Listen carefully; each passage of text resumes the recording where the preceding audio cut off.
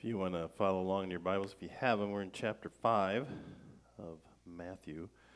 Sermon on the Mount. We hit the first 4 Beatitudes, I guess, this last week. This week we're going to look at the next one. But the key here, again, when you're looking at any type of text, whether it's a Bible text or a newspaper article, it's nice to know who the audience is. The audience here is people who follow Jesus as disciples, and one of the key verses is don't be like them. And that doesn't mean you don't associate with people who have different worldviews, but you don't have the same actions as they do. So it's not just about what we are not to do, but why we do those things. And so when we look at the Beatitudes, I think we sometimes misinterpret these, and John Stott helps us with, and that's where I got this idea many years ago when I read a book on the Sermon on the Mount by John Stott, who's passed on now. But the biggest misunderstanding is these are not 8 separate groups of disciples, but 8 qualities of one group. And I think once we understand that, every Christian ought to be this way, and it helps us understand. So I'm going to read the whole thing again, to kind of give us some context, it's 1 through 12, and then we'll look at them again. So seeing the crowds, he went up on the mountain, and when he sat down, his disciples came to him. So there's your audience. And he opened his mouth and taught them, saying, Blessed are the poor in spirit, for theirs is the kingdom of heaven. Blessed are those who mourn, for they shall be comforted. Blessed are the meek, for they shall inherit the earth. Blessed are those who hunger and thirst for righteousness, for they shall be satisfied. Blessed are the merciful, for they shall receive mercy. Blessed are the pure in heart, for they shall see God. Blessed are the peacemakers, for they shall be called sons of God. Blessed are those who are persecuted for righteousness' sake, for theirs is the kingdom of heaven. Blessed are you when others revile you and persecute you and utter all kinds of evil against you falsely on my account. Rejoice and be glad, for your reward is great in heaven, for so they persecuted the prophets who were before you. So last week we looked at the first 4 of the Beatitudes, looking at this as essentially a Christian's attitude toward God and trying to understand how it works, and that true Christian discipleship starts with humility before God. And we kind of looked at these, looking at humility, repentance, a realistic view of yourself, and then the desire to obey. All that's kind of encapsulated in these first 4. And I mentioned, and I think it works if you're a believer and you want to tell other people about how you come to faith. The first 4 Beatitudes are kind of helpful. They're kind of like a step into discipleship. Understanding you're poor in spirit, you have humility before a holy God, and then understanding you will have the kingdom of heaven if you start understanding your guilt before a holy God. So you mourn that guilt. This isn't the mourning of bereavement, it's more the mourning of I'm falling short. And so what do you do when you mourn? You repent. And if you repent, you're comforted. That's kind of what the second one says. The third one, blessed are the meek, which is really a strong character, knowing that you're humble, but knowing you're also a child of God. You inherit the earth, and that inheritance word is only given to those who follow Yahweh, in this case, Jesus. And once you have that, now you have eternal life. Now you hunger and thirst for righteousness. That Spirit comes in us and says, guides us into the Word. And if you hunger and thirst for righteousness, you'll be filled by the Spirit, by God coming into your life. So that's kind of a synopsis of what we talked about last week, looking at each one of those. This week, the second 4 is kind of the Christian's attitude toward their fellow human beings. And it's all because we follow Jesus. We remember this from John 14 in the Upper Room Discourse. It's real short, pretty easy to remember. If you love me, keep my commandments. And you can do the opposite, right? If you're not keeping my commandments, you're not showing love for me. It's kind of an interesting relationship. We've talked about that before. If I came up to you and said, I'd like to be friends, but you need to obey everything I tell you, you might not want to be my friend. If you do that to me, I would not want to be yours. But that's that's human. This is God.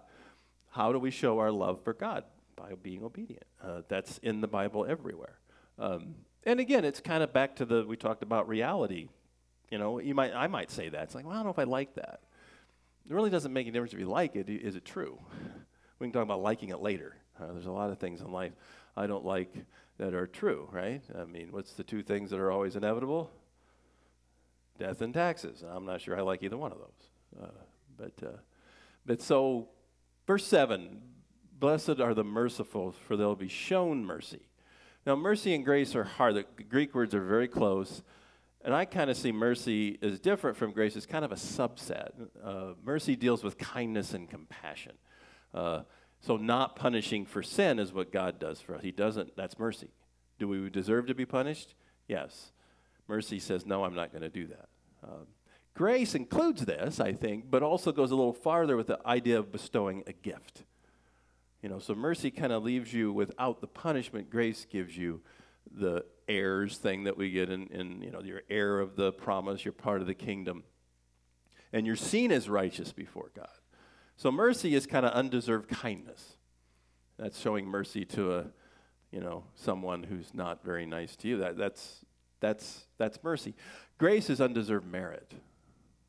So God looks at us, those who believe, and sees us as blameless. That's grace. So part of the meekness that we talk about, part of knowing who we are before God, humble but yet chosen and free because of the Spirit, and we understand we need God's mercy, and as His ambassadors, we are to extend mercy to others. That's the acting that to other people. And this same truth is taught in the next chapter, and we'll hit it pretty hard next chapter. Look at this verse. This is at the end of the Lord's Prayer. For if you forgive others their trespasses, your heavenly Father will also forgive you. But if you do not forgive others' trespasses, neither will your Father forgive your trespasses. I don't know if you completely do this. I did it a few weeks ago, and you can kind of do it. It's a little bit contrived, but you can actually take the 8 Beatitudes, and then you can take the rest of Matthew and kind of squeeze them in there. It's kind of, but think about this. When you read this verse by itself, you might think, I have to be gracious to other people for God to be gracious to me. That's not really what it means. If you think about the Beatitudes, if you truly are humble before God, and you truly are now a child of God by His grace, why wouldn't you want to extend grace to other people? It's not, I have to be gracious to be saved. It's I'm saved because I'm gracious because I'm saved. I'm gracious because I'm in there. That's the way I'm supposed to act like the family acts, like the parent acts. This is kind of, so don't look at it that way. It's like, somebody wrongs you, and this is hard stuff. We'll get to this a little bit more when we do the Lord's Prayer in this verse. But it's not easy to forgive people, is it? It's tough. And I think, but again, that comes with time and emotion and all that, but just knowing that you're supposed to is, and again, do you forgive people who are unrepentant? Well, how do you do that? Does God forgive people who are unrepentant? Then probably we shouldn't either, but be ready. Always be ready. So that whole idea of extending mercy comes from our character because it's been changed by the Spirit regenerating us and becoming a child of God. It isn't something it's just we do because, well, I don't really want to do the mercy. And there are times it's that way, right? Wait till you get to love your enemies. That's one's a hard one to conjure up, right? And then it goes on, blessed are the pure in heart. Well, that's that idea that they will see God.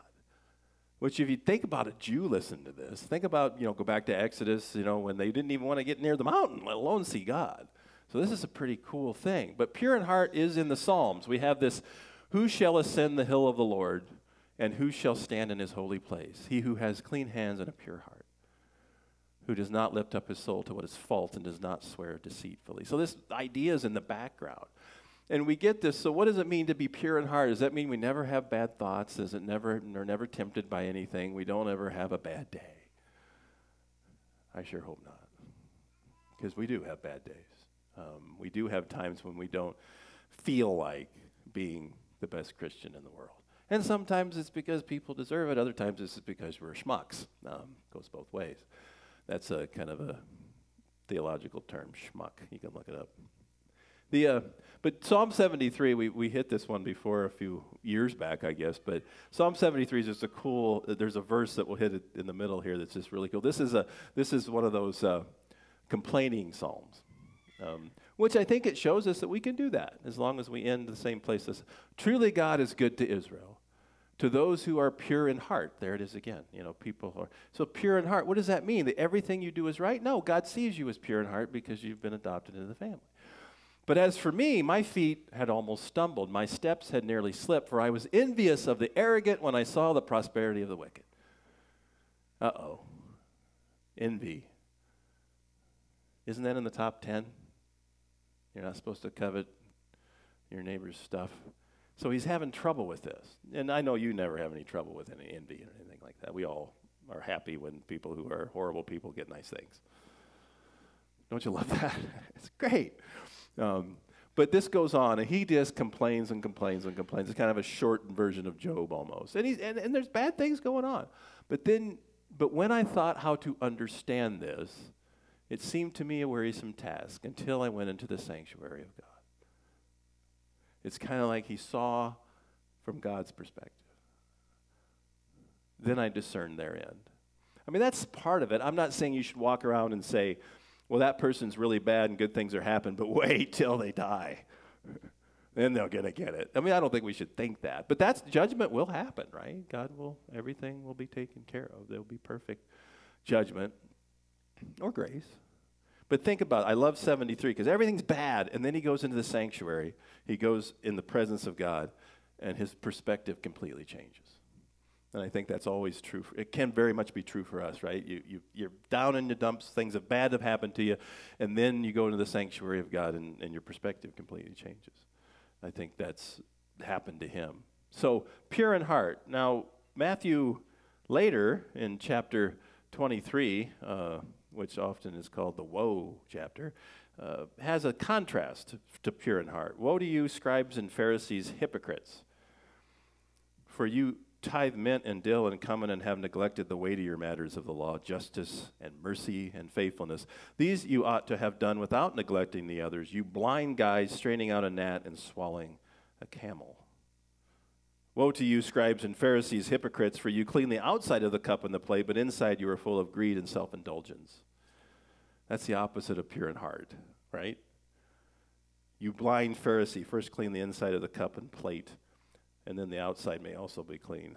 Woe to you, scribes, Pharisees, hypocrites, for you are like whitewashed tombs, which outwardly appear beautiful, but within are full of dead people's bones and are and uncleanliness. So you also outwardly appear righteous to others, but within you are full of hypocrisy and lawlessness. So when we look at this is the opposite of pure in heart, right? It's looking good on the outside, but not on the inside. We can trick people, but we can't trick God. So our goal is to have God see us the right way, not what other people say. The Puritans had a good way of looking at this. They called it the audience of one. Who are you performing for? Who are you trying to please? The one, God. Now, hopefully, people in your life will also be pleased when you do that. In fact, I would encourage you to have peers around you that are pleased when you please God. When you please the audience of one, you please them. That's the best ones. If you have people around you who aren't pleased when you please God, then those probably shouldn't be your deepest friends. So for Jesus, a pure heart means you will sincerely honor him. And you honor him just by having it, but you honor what you do with it. Now, he may have a dual meaning, and we see this a little bit in this contrast here. If you look at in Matthew 13, and I think it may be wrong in your outline, I corrected it up here. It's not 10, it's 13. He helps us with this. The pure heart is unhindered in its ability to understand the heart and person of God. That's the idea. You got to get rid of the sin, and then you can start seeing more clearly. And so in this sense, he's better able to see. And you see this back in Matthew 13. I don't know if you know much about that chapter. It's the kind of the kingdom of heaven parable chapter, starting off with the parable of the sower. And they ask him, why are you speaking in parables? Verse 13, this is why I speak to them in parables, because seeing they do not see, and hearing they do not hear, nor do they understand. Indeed, in their case, the prophecy of Isaiah is fulfilled, that you will indeed hear but never understand. You indeed see but never perceive. For the people's heart has grown dull, and with their ears they can barely hear. And their eyes they have closed, lest they should see with their eyes and hear with their ears, and understand with their heart, and turn, and I would heal them. But blessed are your eyes, for they see, and your ears, for they hear. For truly I say to you, many prophets and righteous people long to see what you see and do not see it, and to hear what you hear and do not hear it. So what's the difference between being able to see God for who he is and not? There's something that happens in a person, right? John 3, the Nick at night passage, that when Nicodemus comes at night, and he says, no one can even see the kingdom of God unless they're born from above. Something has to happen. Why is it you see that? Why does Nicodemus want to come to Jesus? Even though he kind of gets smacked around a little bit. But I think he has a heart for him. You see him, he's there at the cross too. And why do other Pharisees want to kill him? Something's different, right? Something's changed. Same information. That happens. I don't know if that happens to you. I think magazines should give me a little bit of a kickback, because every time it seems like I try to talk to somebody in an airplane about Jesus, the magazine becomes more important.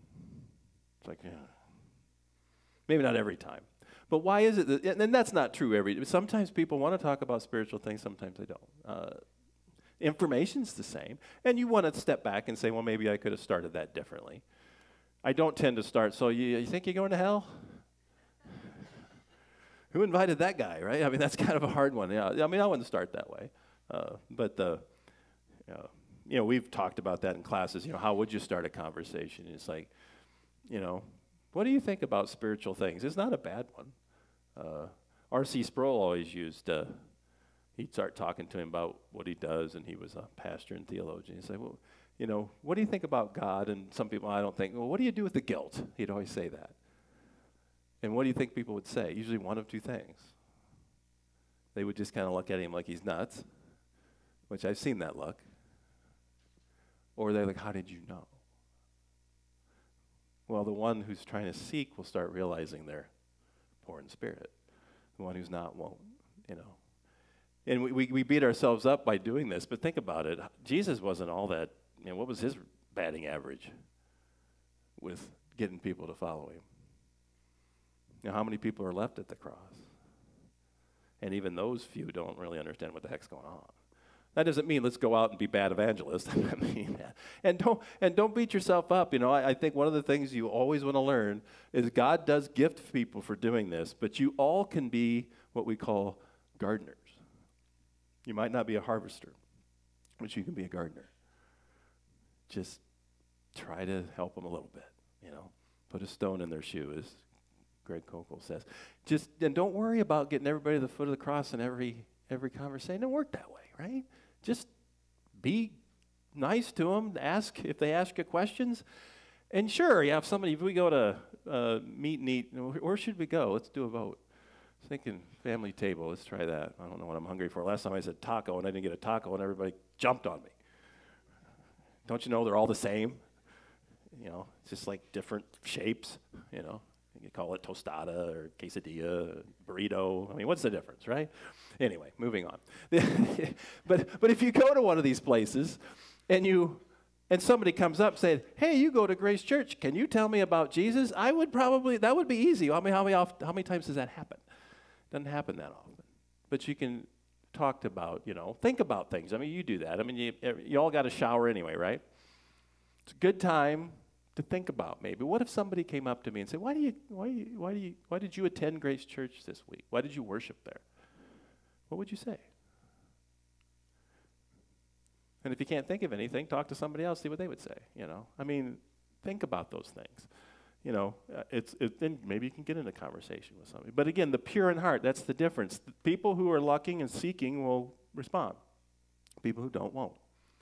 But you also have this other thing, which is more eternal. Only the pure, the forgiven, blameless before God heart is able to enter heaven to enjoy the presence of God for eternity. Because eventually God will not tolerate evil. Right now, look around, he is. But that's not going to be forever. So the pure in heart will see God, because ultimately only the pure in heart really want to. What happens in the Bible when somebody encounters God and they're not pure in heart? Isaiah 6, get away from me, woe is me, because they're not purified yet. Remember Isaiah? You think about that? The seraph comes and grabs the coals from the fire and puts it on his lips. That had to be, it's painful. I think it's a picture of the cross to some extent. But think about that. Only the pure in heart want to see God. There's people who don't want to, and I can't change that. I don't know if you've read Milton's Paradise Lost, but there's a great line in there that's attributed to Satan. And he says, better to reign in hell than to serve in heaven. And I think there's people who think that, There is a surrender level, and that's not a word we like, right? And that's true. I don't want to surrender any more than you do, but when it comes to a holy God, that's about all you can do. So blessed are the pure in heart, so they will see God. Blessed are the peacemakers, but they'll be called sons of God. Now we're getting into family stuff here. And see, this is where another one, it's not like, well, you're a peacemaker and you're not a peacemaker. No, this is for everybody. Peace is something we're all supposed to try to make. Christians are called to be peacemakers in both the church and the community and in their hearts. And think about this. Peace is not just the absence of conflict. We miss this. And again, back into Matthew, we're using him as a help to understand these Beatitudes better. 10:32. This is one we don't use a lot. I think we have to be careful that we don't think we can define these terms. We want Jesus to define these terms, and I think that's sometimes our problem. We think we know what things mean, and we don't listen to the red letters. So more red letter stuff in Matthew 10. So everyone who acknowledges me before men, I will also acknowledge before my Father who is in heaven. But whoever denies me before men, I will also deny before my Father who is in heaven. I could give you a second sermon on that one, but I want to eat too, so we'll keep moving on. Do not think that I have come to bring peace to the earth. Now, I thought that's what we always talked about at Christmas. I think, again, what does he mean here? We'll go on. I have not come to bring peace, but a sword. Now, if you just take that verse by itself, you can get some really interesting theology, can't you? For I have come to set a man against his father, and a daughter against her mother, and a daughter-in-law against her mother-in-law, and a person's enemies will be those of his own household. Whoever loves father or mother more than me is not worthy of me, and whoever loves son or daughter more than me is not worthy of me. And whoever does not take his cross and follow me is not worthy of me. Whoever finds his life will lose it, and whoever loses his life for my sake will find it. So are we supposed to have peace or not?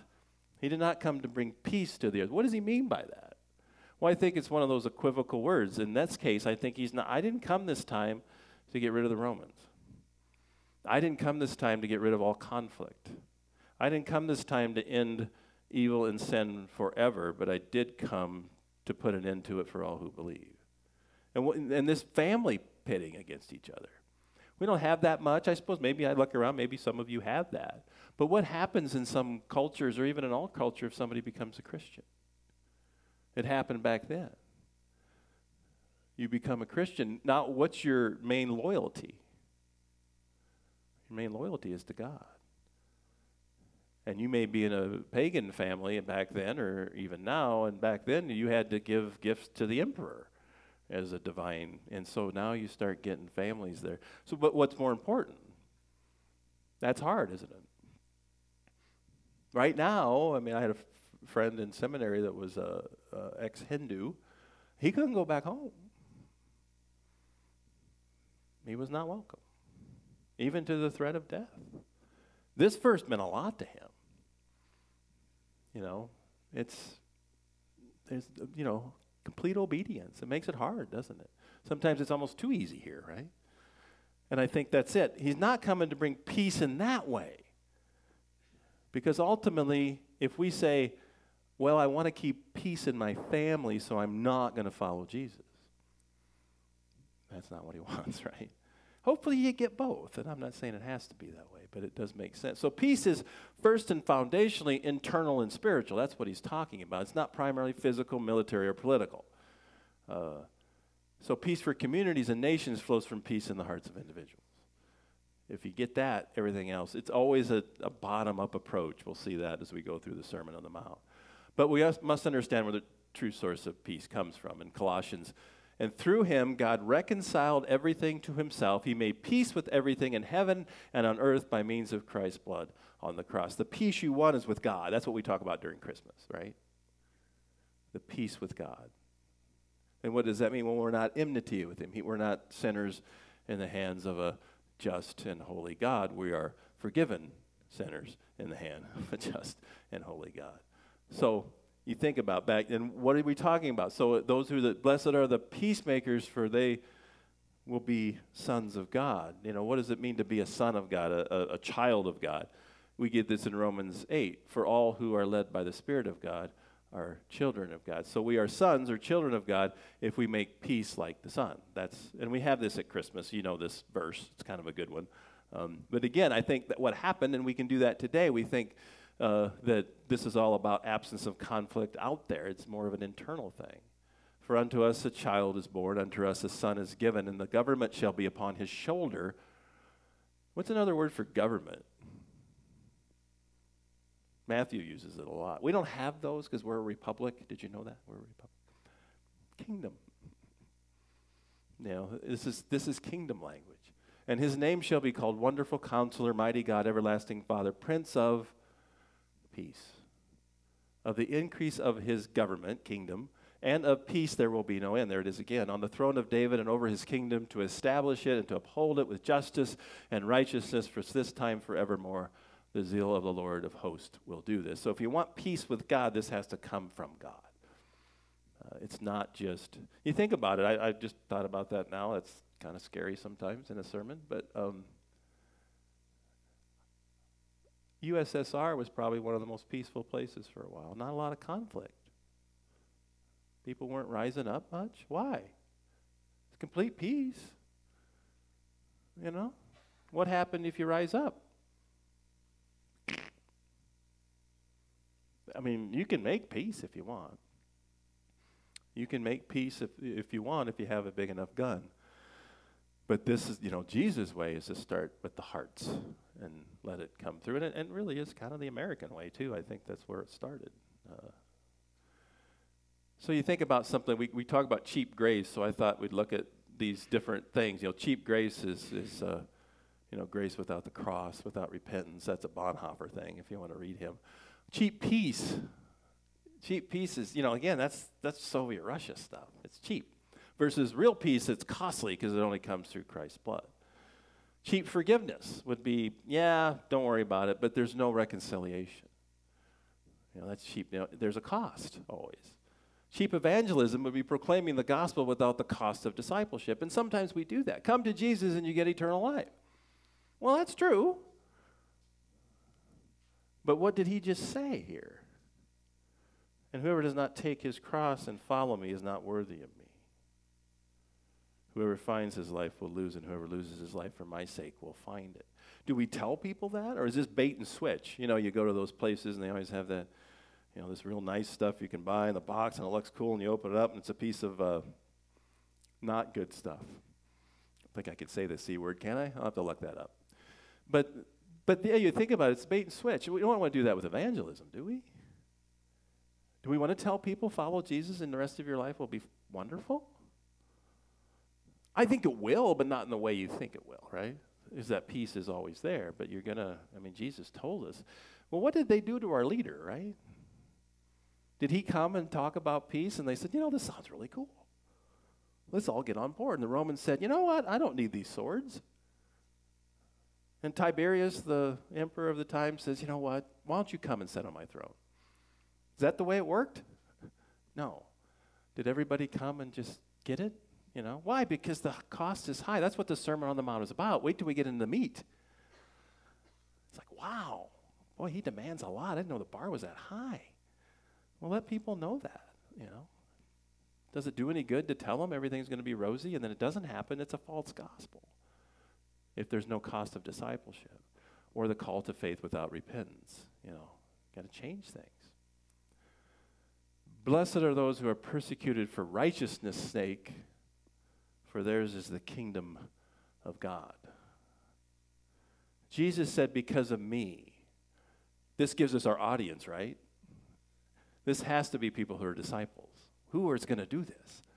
Somebody who doesn't follow Jesus, if somebody says, I'm going to, beat you up if you follow Jesus and you don't, what are you going to say? I don't know that guy. In fact, some people said that and knew him. Remember Peter? Oh, no, I don't know him. Why did Peter deny Jesus? Was he just thought it would be fun? This is probably because he was scared, right? That's a lot of times we do. I always wonder that. I don't know. I don't like thinking about those things, but what would happen if you had to, and we've seen stories of that, right? Where people, even in our day and age, where they've been told, do you follow or not? And if you do, you've got lethal consequences. I've always said, I don't think I'm afraid of dying, I just don't want it to hurt.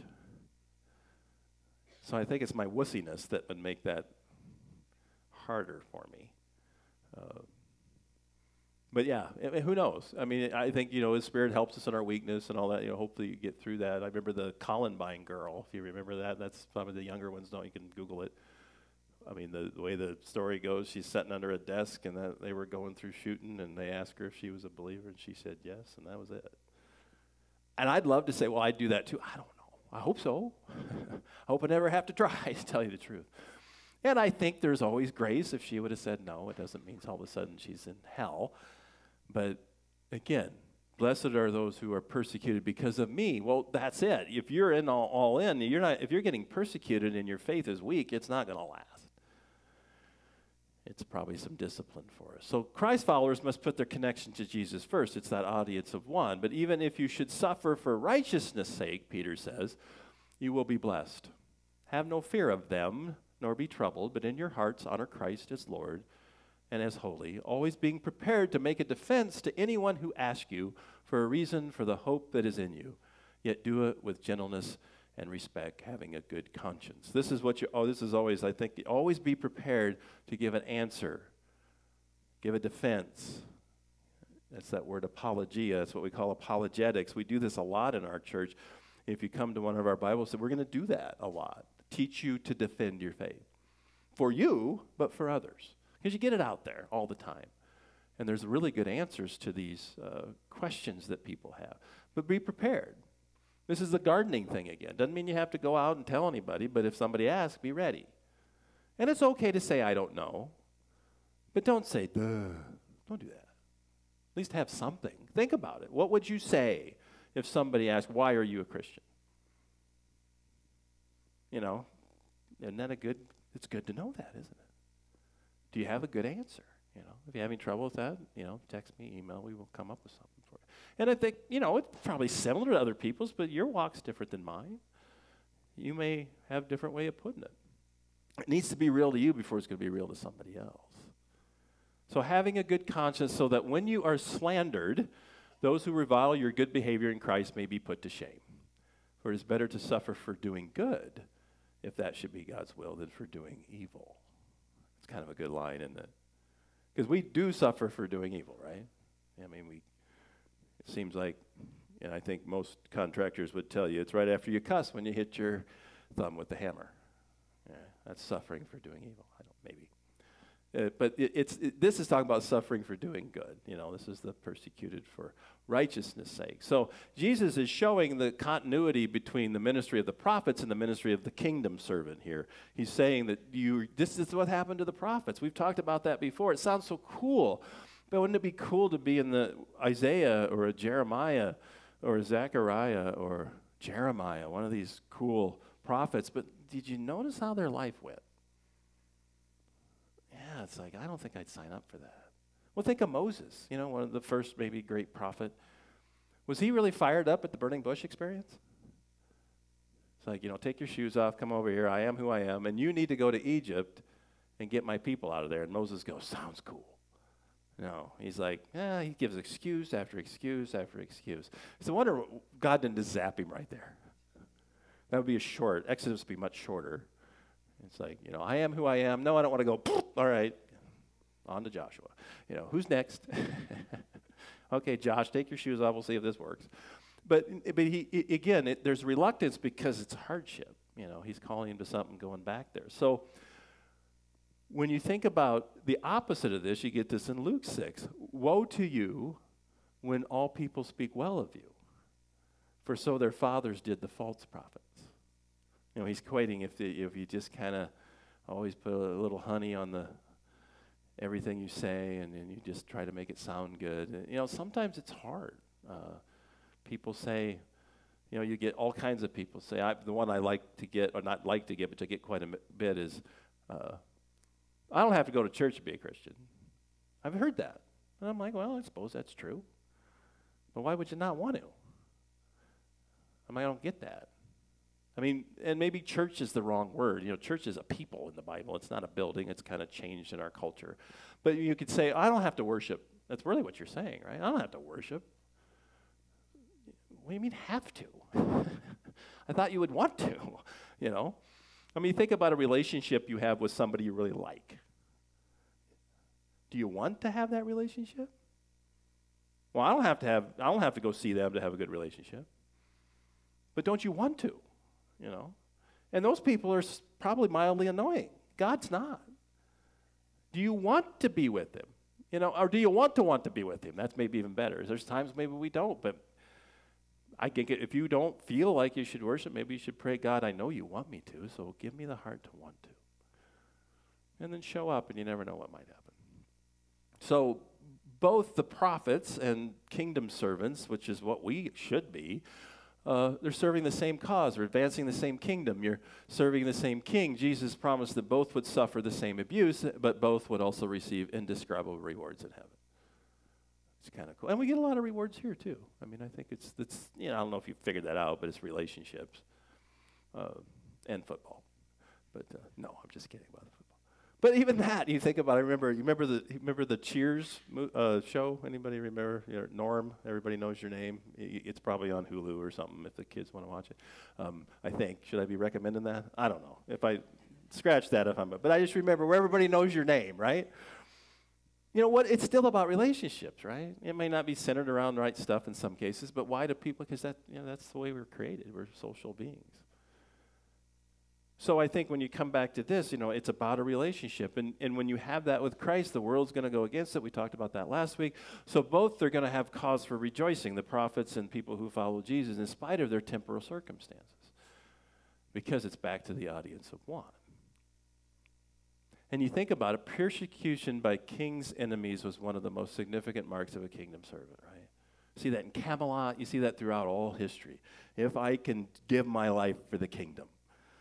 Well, this is kind of what he's talking about. It fits. It's hard for us because we're not in a kingdom, but it continues to be the theme of Matthew's gospel. The word kingdom is in here like 100 times, you know. And what does it mean to be in God's kingdom, that you're following the king? So you end this and you think, man, so blessed are those who are persecuted for righteousness' sake.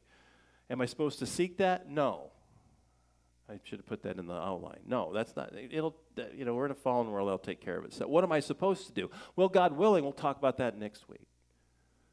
True disciples continue to try to change society by being salt and light. So we'll hit that in you. Let us pray. Father, we know these words are from your Son, red letter, coming right from your mouth. We thank you for them as they help us understand what it means to be a true follower. Thank you for these last Beatitudes that tell us we're blessed if we are honorably trying to be good disciples, and you give us your Spirit and each other to help us do that. So as we go into this week, each person here, may you give us opportunities to show our faith. May we seek you more and more. May we hunger and thirst for righteousness, not seeking suffering, but knowing in this world we will have trouble. But we should be of good cheer because you have overcome the world. Amen.